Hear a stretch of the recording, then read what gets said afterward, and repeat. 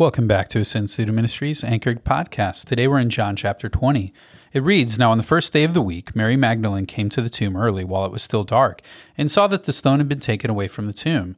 So she ran and went to Simon Peter and the other disciple, the one whom Jesus loved, and said to them, They have taken the Lord out of the tomb, and we do not know where they have laid him. So Peter went out with the other disciple, and they were going toward the tomb. Both of them were running together, but the other disciple outran Peter and reached the tomb first. And stooping to look in, he saw the linen cloths lying there, but he did not go in. Then Simon Peter came following him and went into the tomb. He saw the linen cloths lying there, and the face cloth which had been on Jesus' head, not lying with the linen cloths, but folded up by the place by itself. Then the other disciple who had reached the tomb first also went in, and he saw and believed. For as yet they did not understand the scripture that he must rise from the dead. Then the disciples went back to their homes. But Mary stood weeping outside the tomb, and as she wept, she stooped to look into the tomb. And she saw two angels in white sitting where the body of Jesus had lain, one at the head and one at the feet. They said to her, Woman, why are you weeping? She said to them, They have taken away my Lord, and I do not know where they have laid him. Having said this, she turned around and saw Jesus standing, but she did not know that it was Jesus.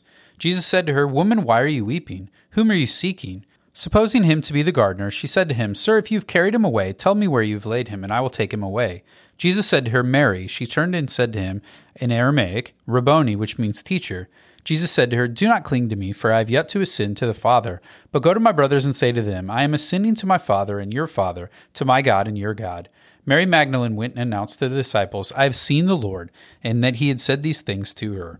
On the evening of that day, the first day of the week, the doors being locked where the disciples were for fear of the Jews, Jesus came and stood among them and said to them, Peace be with you.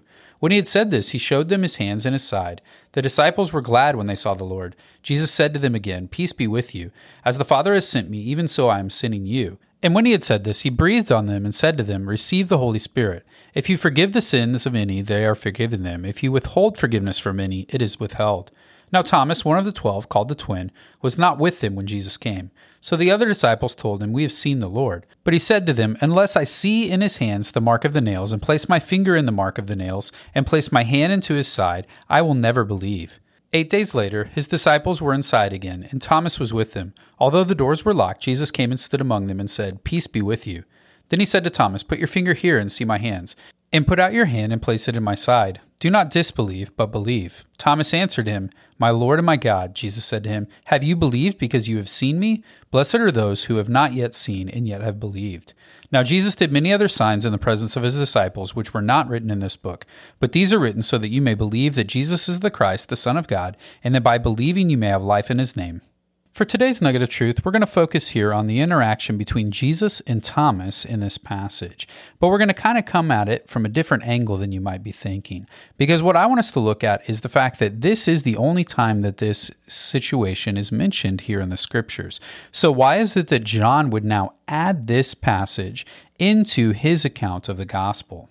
When we look at Luke's account, it generically talks about the way in which Jesus appeared to his disciples. He did show them his hands and his feet and himself to display that he was truly resurrected. But Jesus and Thomas here is unique to John's account.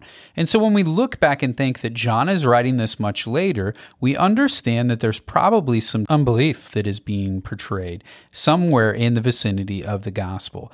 And so it could be that people are starting to question whether or not Jesus had truly raised from the dead. Because remember, much later, he's raised from the dead, and then he's going to ascend into heaven, so he's no longer on earth. So the risk is that people could say, hey, he never really raised from the dead. He was never risen. That didn't really take place. Either he died or he is still alive, but it's not one of these things that takes place with this miraculous resurrection. And so he wants us to center in on the true lack of belief of Thomas and the true doubt that takes place of Thomas, so that we understand that Thomas's doubt is turned to belief by the physical appearance of Jesus.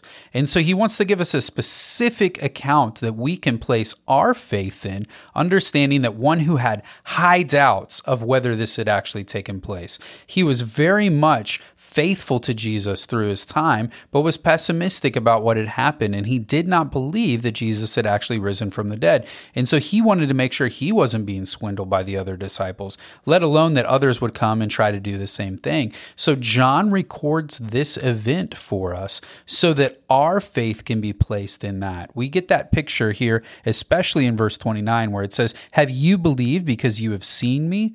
Blessed are those who have not seen and yet have believed." So other people had not yet seen Jesus risen, and yet they had believed the account that had been told them. And we have not seen that risen Jesus and have the opportunity to, by faith, trust in the resurrection of Jesus Christ. And so as we think about John and his purpose to writing, we see that that's a big facet of what he's trying to do. He told us that in verse 31 as well. It says, "But these things are written so that you may believe that Jesus is the Christ, the Son of God, and that by believing you may have life in his name." That's his whole purpose for this book. And so he adds this as a situation for us to understand that this is a period where doubt was high. People were making up rumors that Jesus had not yet risen from the dead, that his disciples tried to steal him. Even in this passage, Mary Magdalene says, "Hey, if you've stolen him, just tell us where you put him. Can we have his body back?"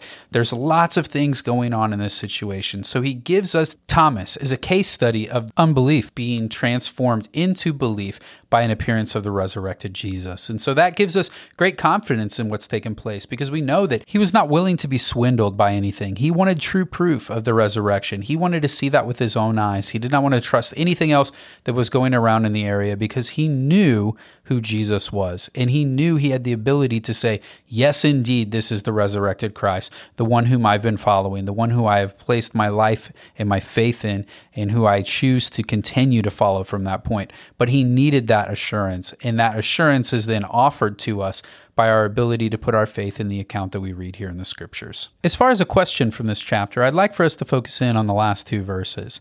It says, "Now Jesus did many other signs in the presence of the disciples, which are not written in this book. But these are written so that you may believe that Jesus is the Christ, the Son of God, and that by believing you may have life in his name." We have to wrestle with the truth that Jesus did many things that were not written in these scriptures. By that, I mean that there are truthful events that took place in history that none of the gospel writers have written about. In fact, when we look forward into some of the other scriptures, we'll see that there are going to be times where we attribute phrases to Jesus that are not written here in these sections of the scriptures. And so what we have to understand is that there were things that took place that were not recorded, that are factual events, and they might be written down somewhere else that's outside the scriptures, and it could be something that people say is genuine and true. And so how do we wrestle with the fact that part of Jesus' ministry could have been recorded in another place and could be something that could be out there floating around that we might come into contact later with? And so we deal with this when we talk about some of what are called the false gospels, or some of the pseudo-gospels that take place. There's things like the Gospel of Thomas, who we've talked about today. There's also something called the Gospel of Judas, or these other accounts that in some ways fill in the white spaces between our scriptures. What I mean by that is they fill in the gaps between stories that we have. We've already talked about the fact that from Jesus's early childhood until a teenager, we have very little that goes on, and then we have another large gap until his earthly ministry in the main 3 years that take place. But even here in the Gospel of John, from chapter 12 on is really the last week of his life. And so the majority of what's written is written truly about a small period of time in his life. So people are curious about the things that took place at other times, and often that would lead them to write somewhat fanciful tales about what takes place. And so we need to understand that the authority of Scripture is possessed in the 66 books that we have. This is the story that God has seen fit to preserve, that the church has tested and refined and seen to be truly from him.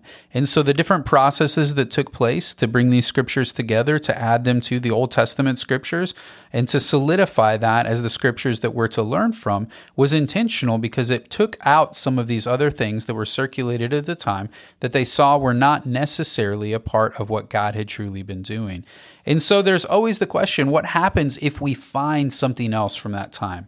What happens if we find something like the Qumran scrolls, or something around there that says, hey, this is a historical event that happened that adds to what Jesus had told us in his story, or it further adds elements sense of what had taken place. What should we do with something like that? And honestly, that was something that I really had to wrestle through when I was studying in seminary, to understand that, hey, we could find something that could be historically dated to the time shortly after Christ, but that would still not be at the level of authority of the Scriptures, because the Holy Spirit had not guided the process of the early church of validating them, nor had God in His providence seen it fit for those to be included in that time. And so we have to understand that there could be historical accounts that talk about real things that took place at the time of Jesus, but these are not elevated to the importance in the level that our Scriptures are. And so in the 66 books that we have all that we need for life and godliness. John tells us that he wrote this account so that we could believe that Jesus is the Christ, the Son of God, and that by believing we could have true life in Him. And so there are many other things that took place that we don't know, nor do we really need to know about Jesus' life. And so that doesn't keep us from studying or looking in or examining the Scriptures to understand them in a better sense, but it does keep us from looking for other accounts or other things that have to fill in the white spaces. If we truly have hearts of faith and desire to see the way in which God has revealed Himself to us through His Scriptures, through His Word, through the instruction that it comes with, then we're able to have all that we need in order to live our lives in faith and in a response to the way in which He's revealed Himself to us. And so we don't need to look for these other things. We don't need to look for the false gospels or other accounts that are written, or other pseudepigraphal or apocryphal scriptures that are out there. We don't base our faith upon the teachings of those. We base them instead upon the Scriptures that are recorded in the 66 books that we have. And so that might be a question that you've had, that you've thought through. Hey, what happens if we find these other things? I know it was something that I really wrestled with, and this text speaks to the validity of what we have and what we need to know and understand.